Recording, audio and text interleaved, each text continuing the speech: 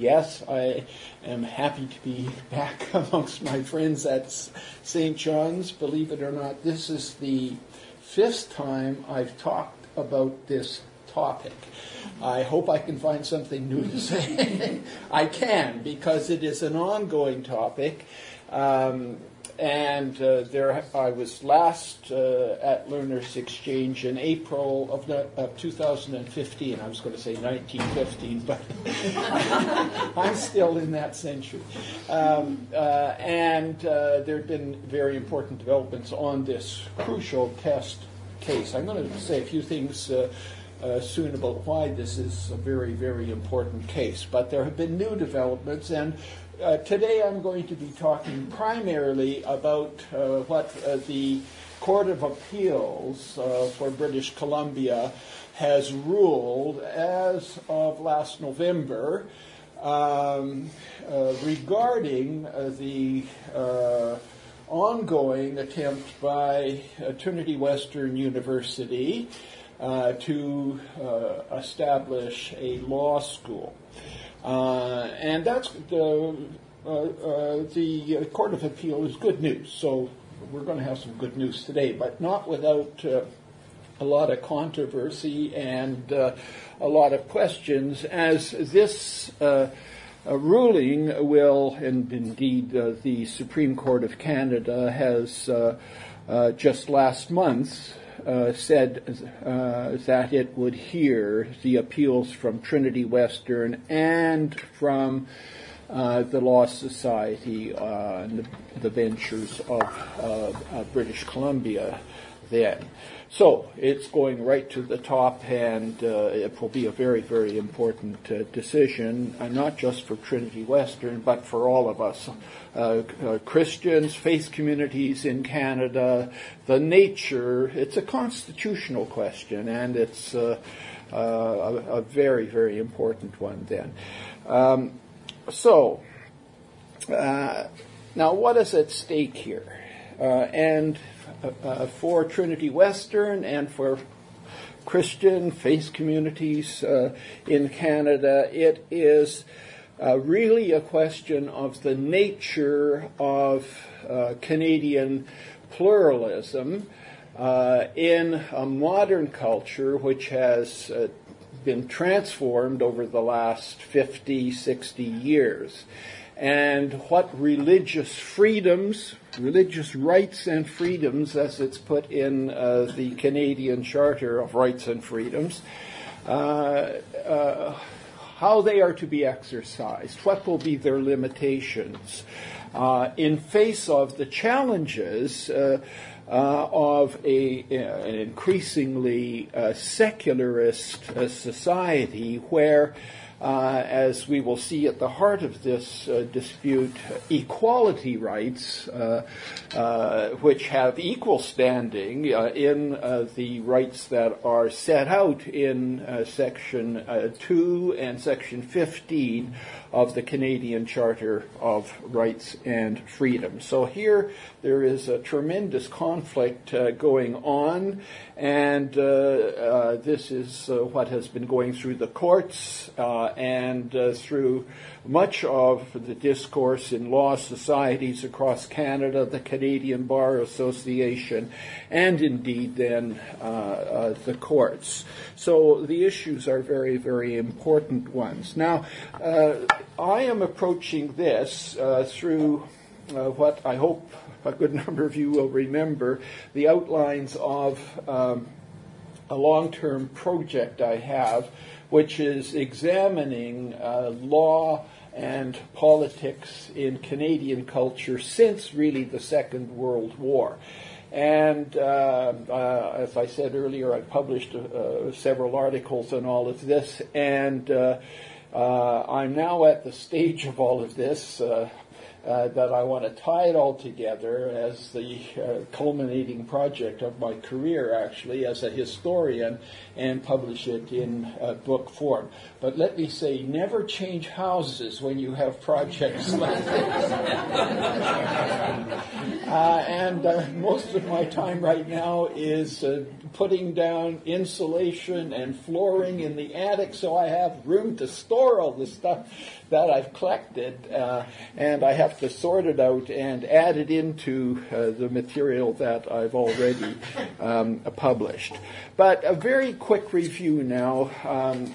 Just forget about that. I'm going to talk about it. The various stages and changes of the nature of Canadian jurisprudence and pluralism within that, really since the beginning of Canada. And I'm just going to say very brief review of all of this, because I'm going to focus on the ruling from the British Columbia Court of Appeal, but it fits into this broader context that I want to just say a few things about.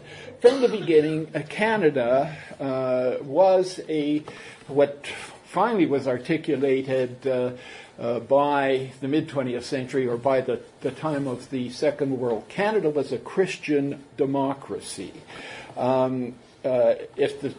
If there was pluralism, then it was a Christian pluralism, a denominational pluralism, particularly a pluralism between Catholic Canada, centered in Quebec, and Protestant Canada and its denominations throughout the rest of Canada. It was a type of Christendom.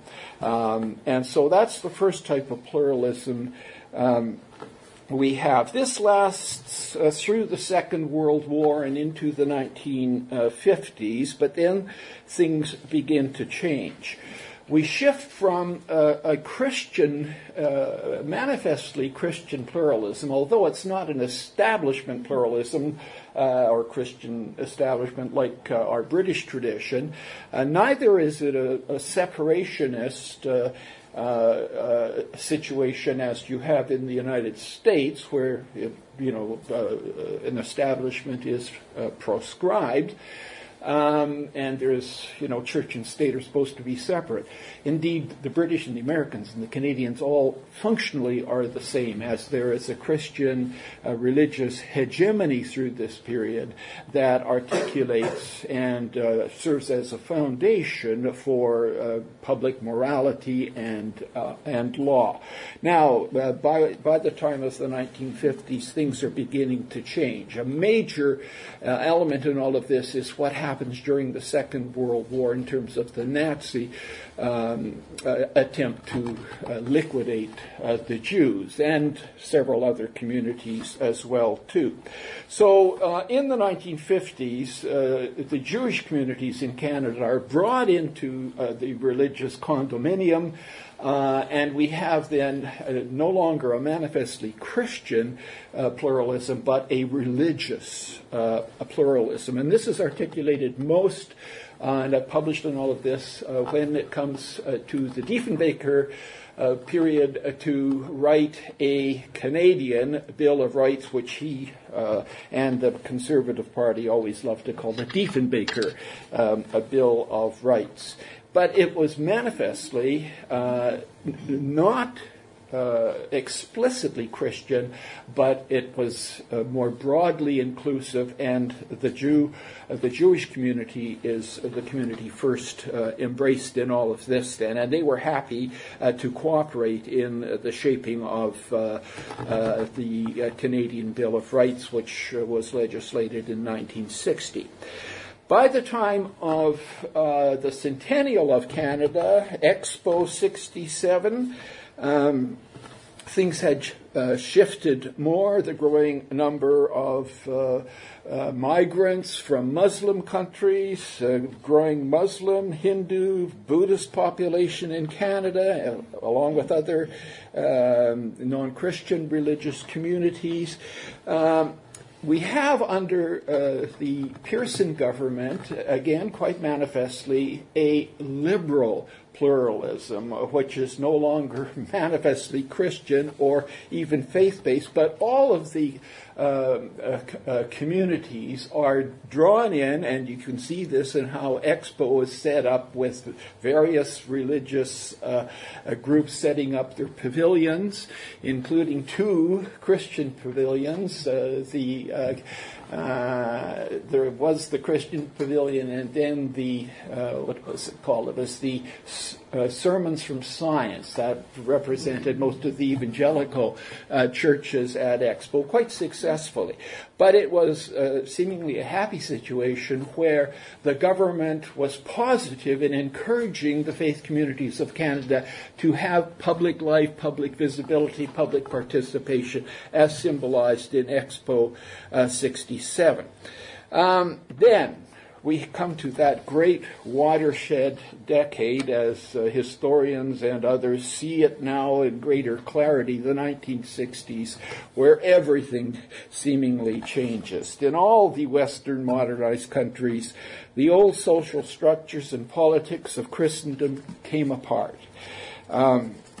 Challenged by new migration patterns and demography, declining church membership status and influence, the civil rights, the human rights movement, indeed the human rights revolution that takes off through this period, the pill and the massive sexual revolution of that period.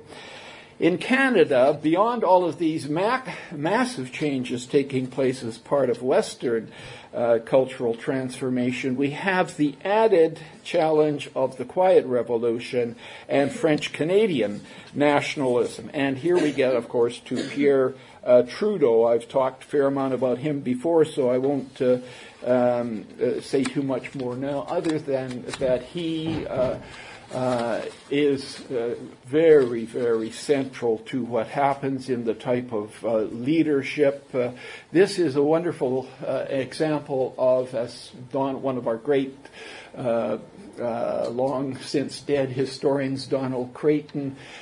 Creighton saw history as the juncture of character and circumstance. And in Canadian history, there is no greater example of Trudeau grabbing the circumstances and exercising a transformative leadership.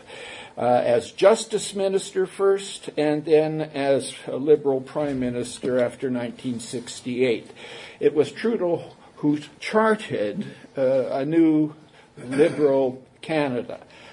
And you will remember many of these terms in bilingualism, biculturalism, then multiculturalism, participatory democracy, and a new pluralism to address the multiple revolutionary challenges faced in Canada by the late 1960s.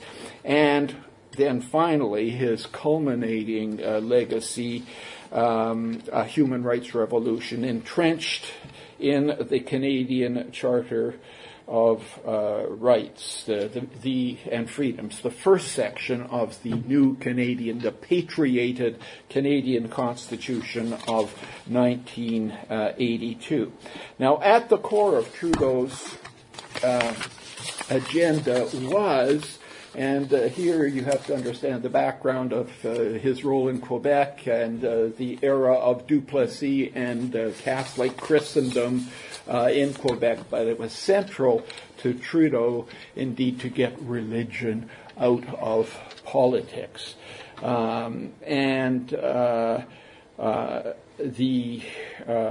think it's worth quoting this again because it's so central in terms of his legacy, what happens, what goes into the Constitution, and in our particular focus today, the standing and role and functions of religion in Canadian society. He addressed Parliament then this is in 1967, on the cardinal themes of the new jurisprudence and what we can call a secularist pluralism. We are now living in a social climate in which people are beginning to realize, perhaps for the first time in the history of this country, that we are not entitled to impose the concepts which belong to a sacred society upon a civil or profane society. The concepts of civil society in which we live are pluralistic. Here's the term, and it has been used for some time. Louis Saint Laurent used this term way back in the 1950s, and legal writing and discourse in Canada was focusing on this. And Trudeau picked up much of this theory in his studies in France, in England, and particularly in Harvard. But anyway, the concepts of the civil society in which we live are pluralistic, and I think this Parliament realizes that it would be a mistake for us to try to legislate into this society concepts which belong to a theological or sacred order. Okay, you can see Duplessis turning in his grave at that point. He was dead by this time, but this was a direct challenge not only to Catholic Quebec, but to the rest of Canada too, and the central role that religion had played in culture, law, constitutional reality. Okay, then as Trudeau's grand design for constitutional reform unfolded, and when we got into the actual drafting of the Canadian Charter of Rights and Freedoms within the newly patriated Canadian Constitution, as the old B&A Act was brought back from Britain and then written into Canadian constitutional law, Trudeau was opposed very explicitly to any reference in the Charter of Rights to a religious and transcendent foundation then. And so there was a great discourse on the role of God in the Canadian Constitution.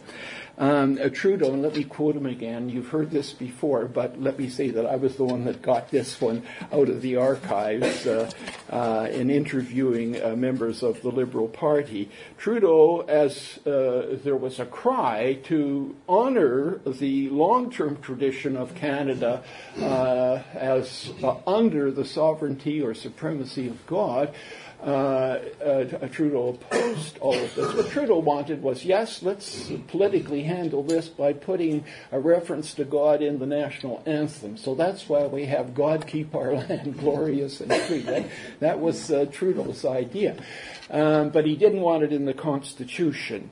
And what he said in the Liberal caucus is quite typical of his expression and rhetoric. He said, I don't think that God gives a damn whether he's in the Constitution or not. Okay, and so we have that legacy there. Now, he lost this fight. The Conservatives mobilized along with major Protestant, evangelical, Catholic communities in Canada, and they got more friction and more correspondence and lobbying on this than any other issue. As the Constitution was being drafted, and finally the Liberals bent.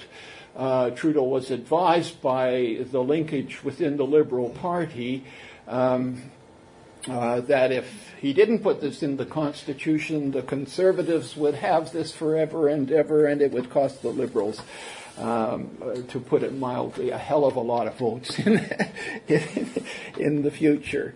It was Senator David Smith that gave me all the inside stuff on all of this. He was the Liberal Senate leader until now there are no Liberals, apparently. They're all independent senators. I don't believe it. So it got into the charter, but it was over the opposition of the governing party. And certainly Jean Chrétien, who was Justice Minister, was deeply opposed to all of this. Well, Trudeau didn't get his way, but in many ways we have been living in the age of Trudeau since the 1960s, and I see three distinct types or visions of pluralism which are struggling for primacy in Canadian jurisprudence. First, an open liberal pluralism, the pluralism favored by the Pearson liberals, which welcomes or at least permits religious participation in public life. Secondly, the Trudeau or Chrétien type of secularist pluralism, very powerful in Quebec, most powerful there than any part of Canada. But this is a type of exclusionary secularist pluralism which assigns religion to the private sphere.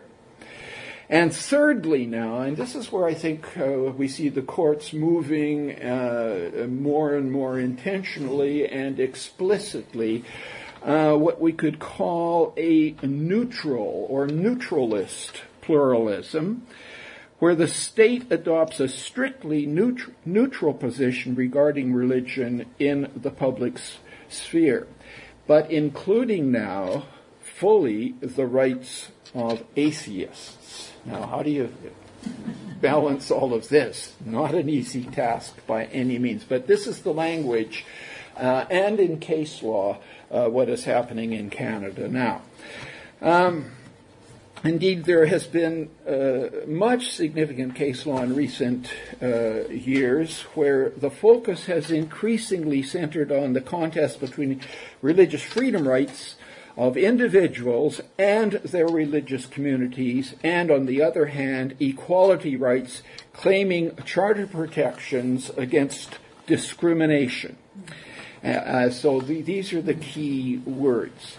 And Section 15, which addresses discrimination and lists the types of discriminations that are illegal, and those rights, as we all know, have been expanded by written in and, case laws from sex to sexual orientation was written in. That's the key thing. And this is at the heart of much of what I'm addressing today then. So here we come.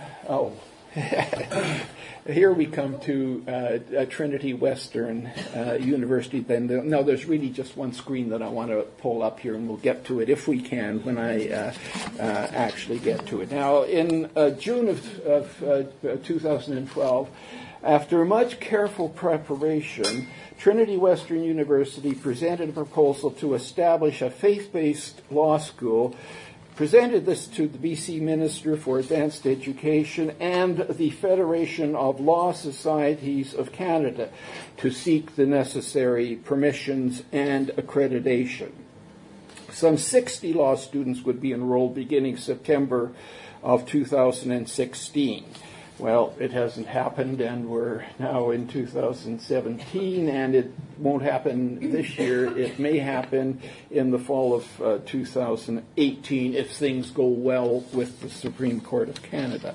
But anyway, there's been much delay in all of this. Now, things went well through the first phase, and in December of 2013, the BC Minister and the Federation of Law Societies, indeed, which was established by the bar associations across Canada or the law societies across Canada to handle the applications for new law schools in Canada. So that was Trinity Western went through all of the necessary hoops and got the permission of the minister, the BC Minister, and the Federation of Law Societies.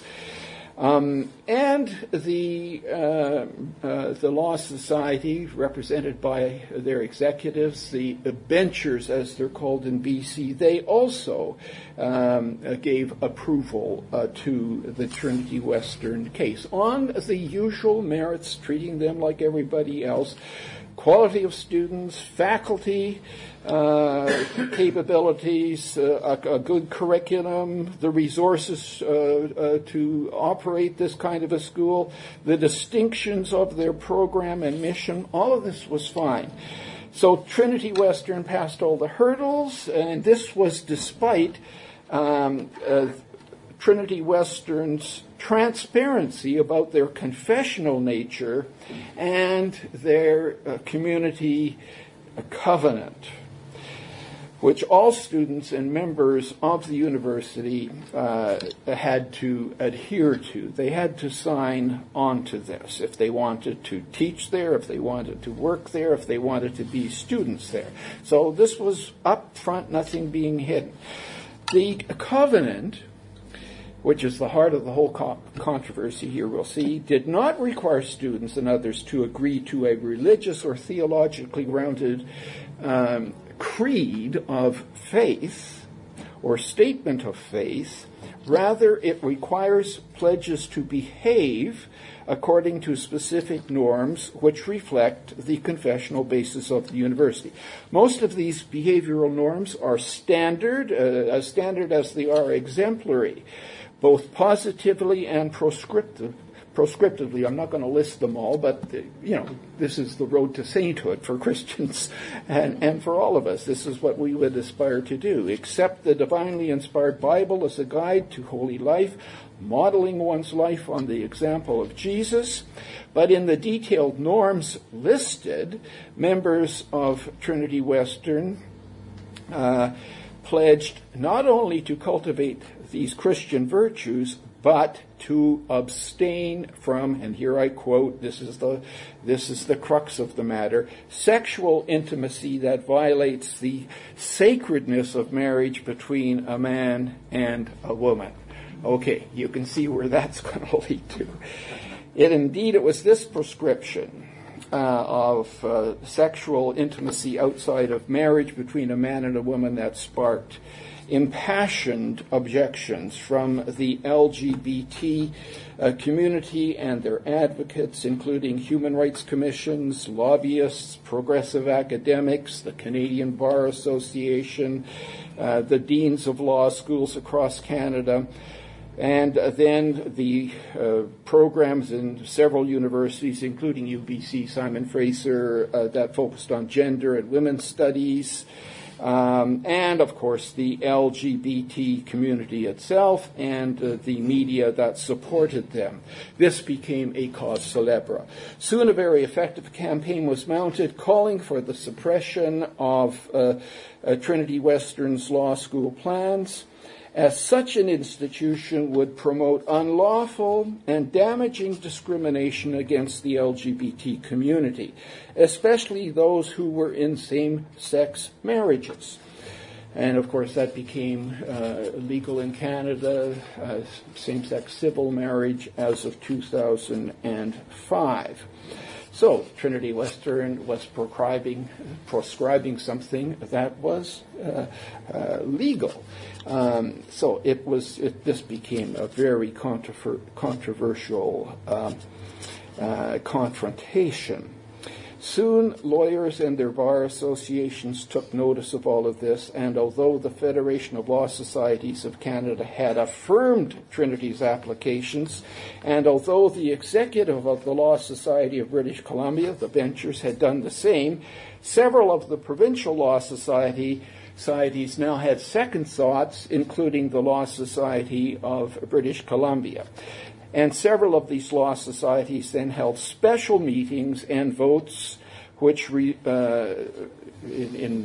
motions or resolutions that were passed aimed to prevent recognition of graduates of Trinity Western University's proposed law school, unless the community covenant was made voluntary or amended to remove the objectionable items. Now, this came as a shock to Trinity Western leaders who had carefully played by all the rules and counted on the rulings by the Supreme Court of Canada in the most important of the previous precedent cases in this matter, the ruling of the Supreme Court of Canada in Trinity Western University versus the BC College of Teachers, where the court ruled that the BC Teachers College's attempt to deny accreditation to graduates of Trinity Western University, their education faculty, was unlawful on several grounds, notably the right to freedom of religion, Section 2A of the Canadian Charter of Rights and Freedoms, in the absence of any evidence that Trinity Western students were prone to illegal discriminatory behavior. So that was a very, very important precedent. And Trinity Western was counting upon that, and that was holding through the initial stages of applications for this accreditation. Now, as I argued when I was here 2 years ago, in April of 2015, it was in Nova Scotia where the first round of this battle would be played out, where Trinity Western University had appealed for judicial review of the regulations passed by the Nova Scotia Barristers Society, which denied recognition in the province, Nova Scotia, of graduates of Trinity Western University Law School, unless the community covenant was made voluntary or amended to remove its illegal discriminatory pledges, which, as counsel for the Nova Scotia Law Society said, cultivated homophobia. So all the expressions are being used here. The principal arguments of the Nova Scotia Bar Society and other critics were that Trinity Western's covenant fostered discrimination prohibited by Section 15, the equality section of the Charter of Rights and Freedoms, and that the Supreme Court ruling of 2001, which protected the teachers training program at Trinity Western, no longer was applicable because Canadian society had moved on progressively and had passed legislation supporting same-sex civil marriage, and so the times were different, and you couldn't simply go back to 2001 to allow this type of a program.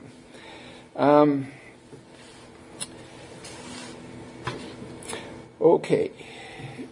As well, the law societies, they claimed, were required to act in the public interest to serve as guardians against discrimination within their own profession and more broadly in Canadian society, and that to permit the operation of Trinity Western's law school would send the wrong signal to the LGBT community and to Canadians generally, especially since Trinity Western sought accreditation from government or quasi-governmental regulatory institutions, where secularist principles demanded strict neutrality, not affirmation of religion. So, soon other provincial bar associations or law societies jumped in, and the key associations are the Upper Canada Law Society, the Nova Scotia Law Society, the BC Law Society. These are the most important, and all of them indeed came out in opposition to accreditation of Trinity Western University, the program for a law society. There was support from Alberta, Saskatchewan, New Brunswick, Prince Edward Island, and the Yukon. They either gave their support or they simply said it's not within our jurisdiction to tell BC lawyers what to do or what not to do, or Trinity Western for that matter. So, obviously, the legal profession in Canada was deeply divided on the Trinity Western proposed law school. But the fact that the most influential law societies were opposed to this indeed was very alarming then for the cause of religious freedom and to Trinity Western's desire to establish this school. Now, I should just pause here for a second. One of the really interesting things, I mean, these debates are dramatic. They are full of legal expertise and language. I'm not a lawyer, but I've had to learn an awful lot of legal jargon in all of this, but it's very impressive too, because here is the profession of law in Canada at its most intense.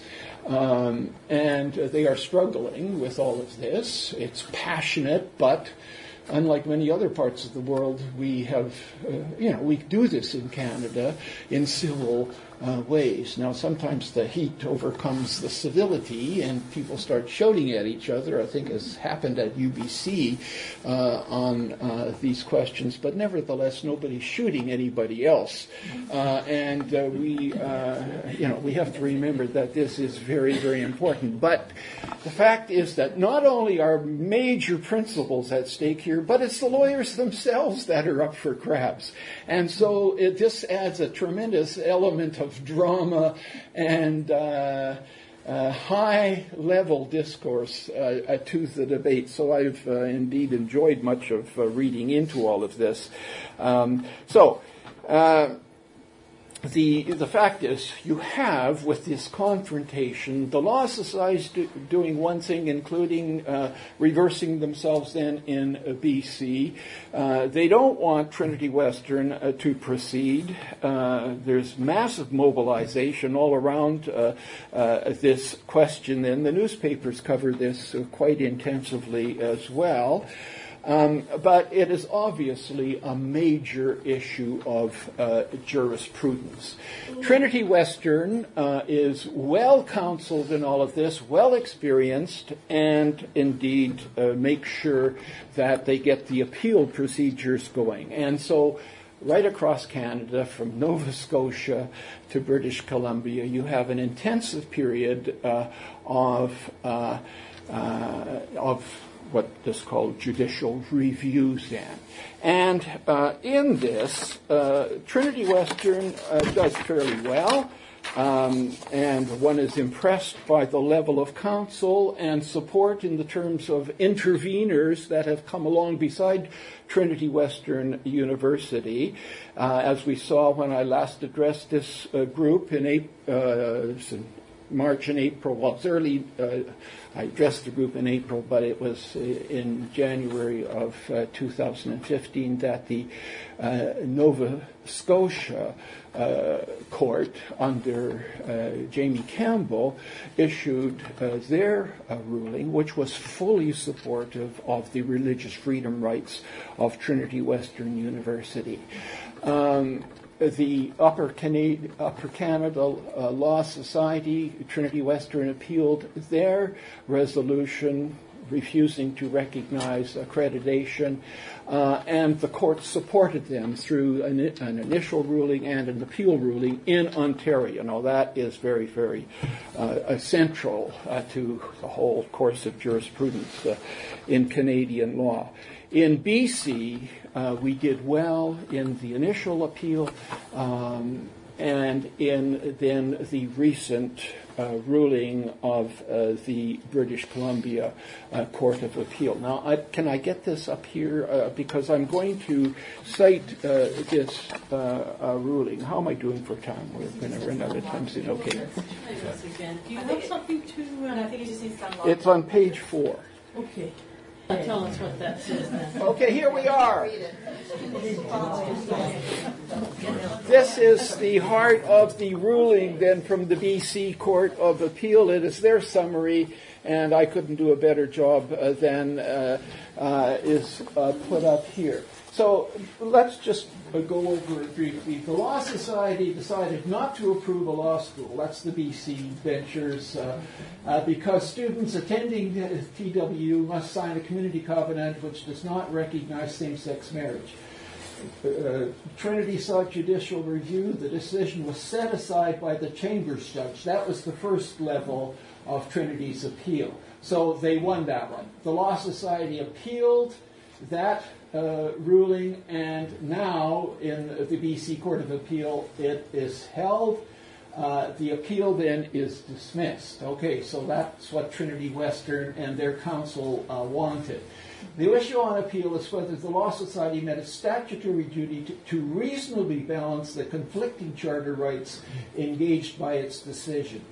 The sexual orientation equality rights of LGBTQ persons and the religious freedom and rights of Association of Evangelical Christians. The benchers initially voted to approve Trinity's law school, as I've said. That decision was met with a backlash from members of the Law Society who viewed it as an endorsement of discrimination against LGBTQ persons. The benchers decided to hold a referendum and to be bound by the outcome. The majority of lawyers, I think it was about 2-1, voted against approval. The benchers then reversed their earlier position and passed the resolution not to approve Trinity's law school. In doing so, the benchers abdicated their responsibility to make the decision entrusted to them by the legislature. They also failed to weigh the impact of the decision on the rights engaged. It was not open to the benchers to simply adopt the decision preferred by the majority. The impact on charter rights must be assessed concretely based on evidence, not perception. The evidence before the Law Society demonstrated that while LGBTQ students would be unlikely to access the 60 additional law school places at Trinity's Law School if it were approved, the overall impact on access to legal education and hence to the profession would be minimal. Some students who would otherwise have accepted or have occupied the remaining 2,500 law school seats would choose to attend Trinity, resulting in more options for all students. Further, denying approval would not enhance access to law schools for LGBTQ students. In contrast, the decision not to approve the law school would have a severe impact on Trinity Western University's rights. The qualification of students graduating from Trinity Law Program would not be recognized and graduates would not be able to apply to practice law in BC. The practical effect of non-approval is that Trinity cannot operate a law school and cannot therefore exercise fundamental religious and associative rights that would otherwise be guaranteed under Section 2 of the Charter. Now, this is the heart of it. In a diverse and pluralistic society, government regulatory approval of entities with differing beliefs is a reflection of state neutrality. It is not an endorsement of a group's beliefs.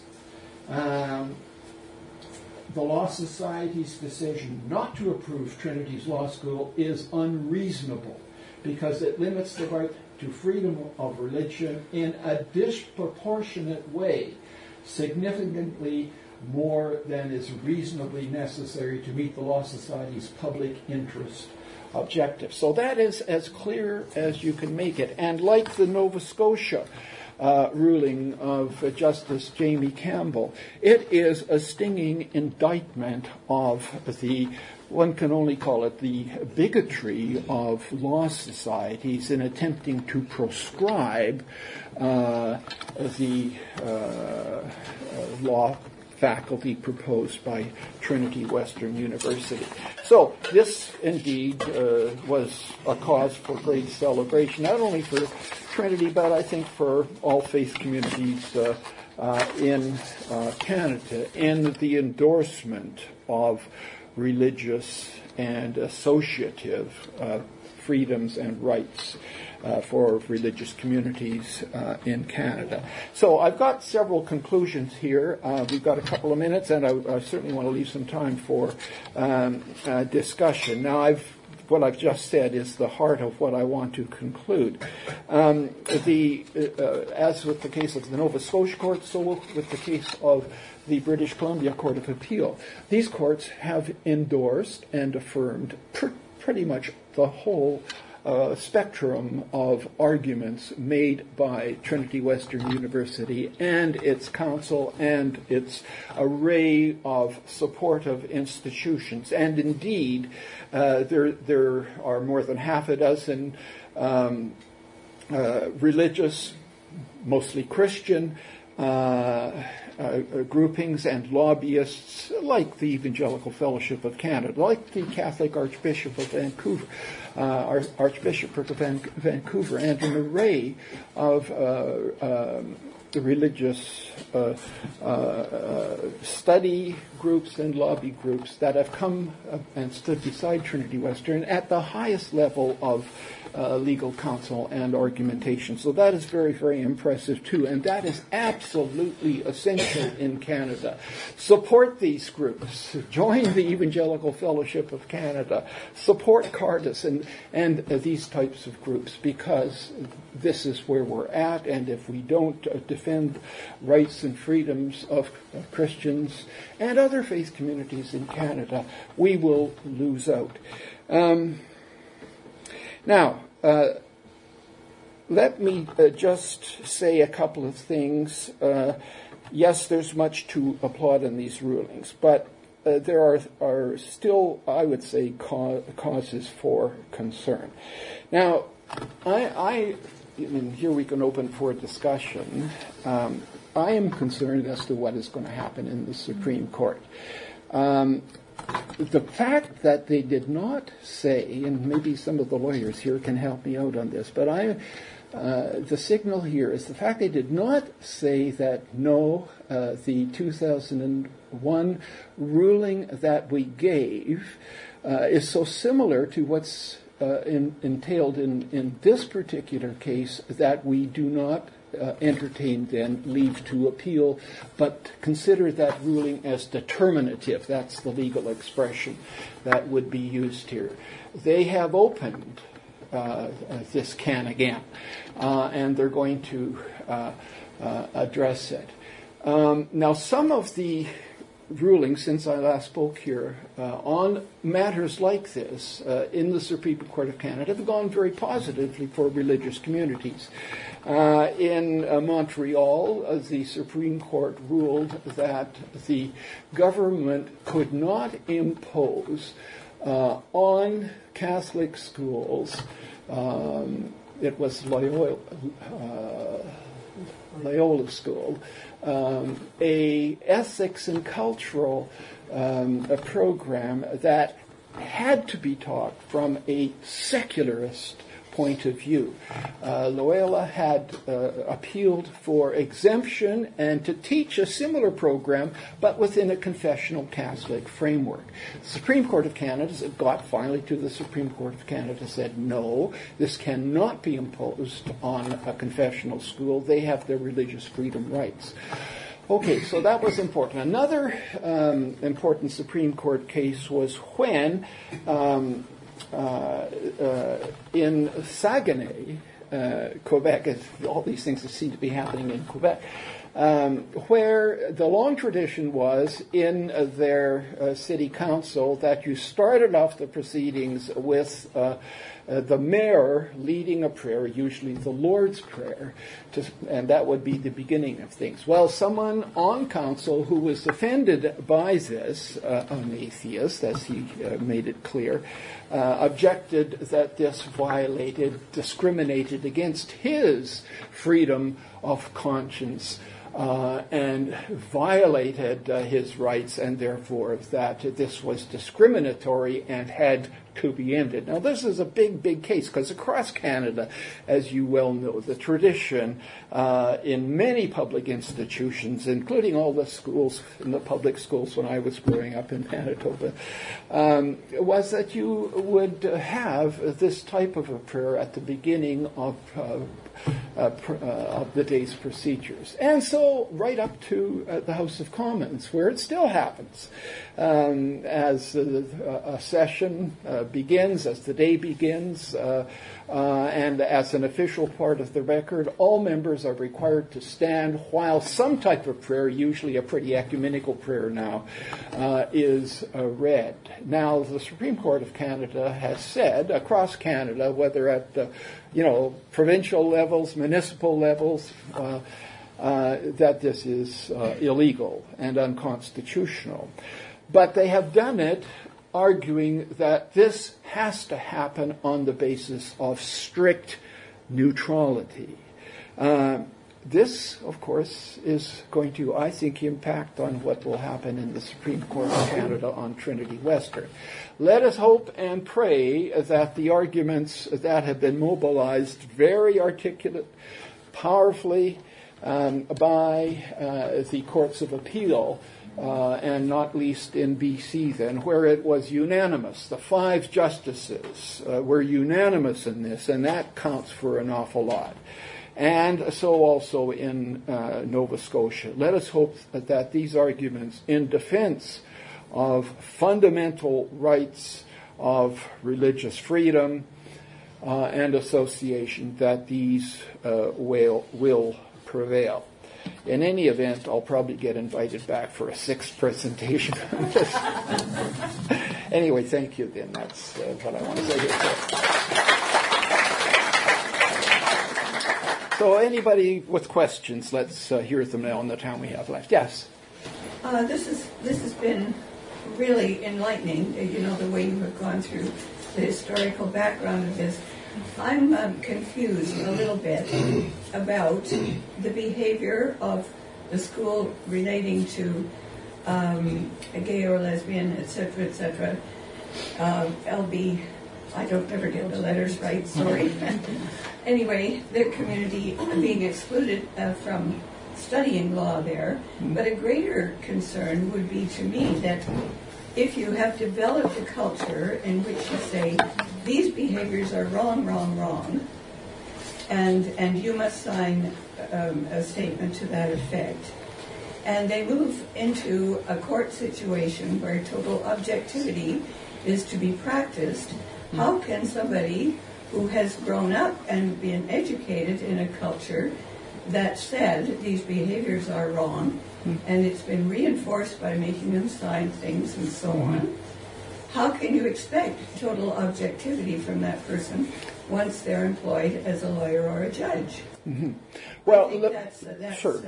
Not possible. Well, exactly, and that's, I think, at the core of the problems of strict neutrality. Now, let's say a couple of things here. First, that this, as all of these appeals that have come down on Trinity Western's side, and as Trinity Western Council admits, this covenant does violate, in the public sphere, the rights and freedoms of the LGBTQ community. It does. And it offends them. And they are understandably mobilized against this. On the other hand, Trinity Western University has its rights to religious freedom. So here, how do you be objective? How do you be neutral when these rights collide? Mm-hmm. Now, what the Nova Scotia courts have said, what the BC courts of appeal have said is, yes, this is a question where rights are in conflict. And in that, they go back then to case law and the procedures of trying to be objective and neutral in sorting out what is the best kind of compromise which can be reached. And here, the indictment has been against those supporting, or those who have attempted to proscribe Trinity Western's law faculty, the various law societies, and their supporters, in not attempting reasonably to balance these competing rights, but relying exclusively on Section 15 and privileging that section over Section 2. And everybody that was involved in the drafting of the Charter of Rights and Freedoms refused to put a hierarchy on, I think there are 5 or so sections of fundamental freedoms and rights that are at the core of Canada's jurisprudence and democracy. There is not a hierarchy here. So balancing compromise, objectivity, can you count on this? And indeed, that's what I was saying in talking about conclusions here. There is uncertainty as to where the Supreme Court is going to go. On the Loyola case, it was 4-3, and Beverly McLaughlin, Chief Justice, was in the minority there. On the other hand, I've heard her speak, this would be about 10 years or so ago at McGill, where I attended a conference, and she was the featured speaker, and she addressed the question of freedom of religion in charter jurisprudence. And it seemed to me quite reassuring that she was fully appraised of all of this and that this would be given its due place in case law ahead. So let us hope and pray that what she said then still prevails, but I wouldn't count completely on it. Yes? Is it not reasonable, as an analogy to the last question, to say then that there's no such thing as a neutral or objective or a good criminal defense lawyer? Well, there are a lot. There's a lot of convicted criminals who still have the legal rights to counsel. Yeah. My answer to that is, there are a lot worse procedures than the quest for objectivity and neutrality. Dictatorships where the judiciary is under the thumb of the leadership and all the rest of it. Canada has, I think rightly, a very honorable tradition and history of jurisprudence. And so, I hope the lawyers do a good job and the justices do a good job in this. They're trying to do this. But this is at the heart of public life in Canada now, where we have gone through these transformations. And it may not be possible that we have certainly a majority that defends religious freedoms, but then it is the responsibility of the judiciary to protect religious minorities. We are a religious minority now in Canada, and that's the key thing in terms of protections. Can we be protected by the law? And it's uncertain. It's uncertain. Yes? Thanks for your presentation. 2 questions that are related. One, first is the Justice Department, our ministry under Stephen Harper's government, was submitting some briefs in favor of Trinity Western at the lower courts. That practice has stopped under the Trudeau government. Is there any indication from the government now as to why that's the case, why the government has changed its position on this matter? Second question is related to that. As I understand it, this is an education matter, meaning it's under the purview of the provinces. If and when the law school gets approved, do we have any indication that a government wouldn't necessarily grant a charter to the law school? I know the BC Liberals did, and then once this went through the courts, they said, well, we're going to wait until this happens. If we elect a progressive government this May, could that charter not see renewal?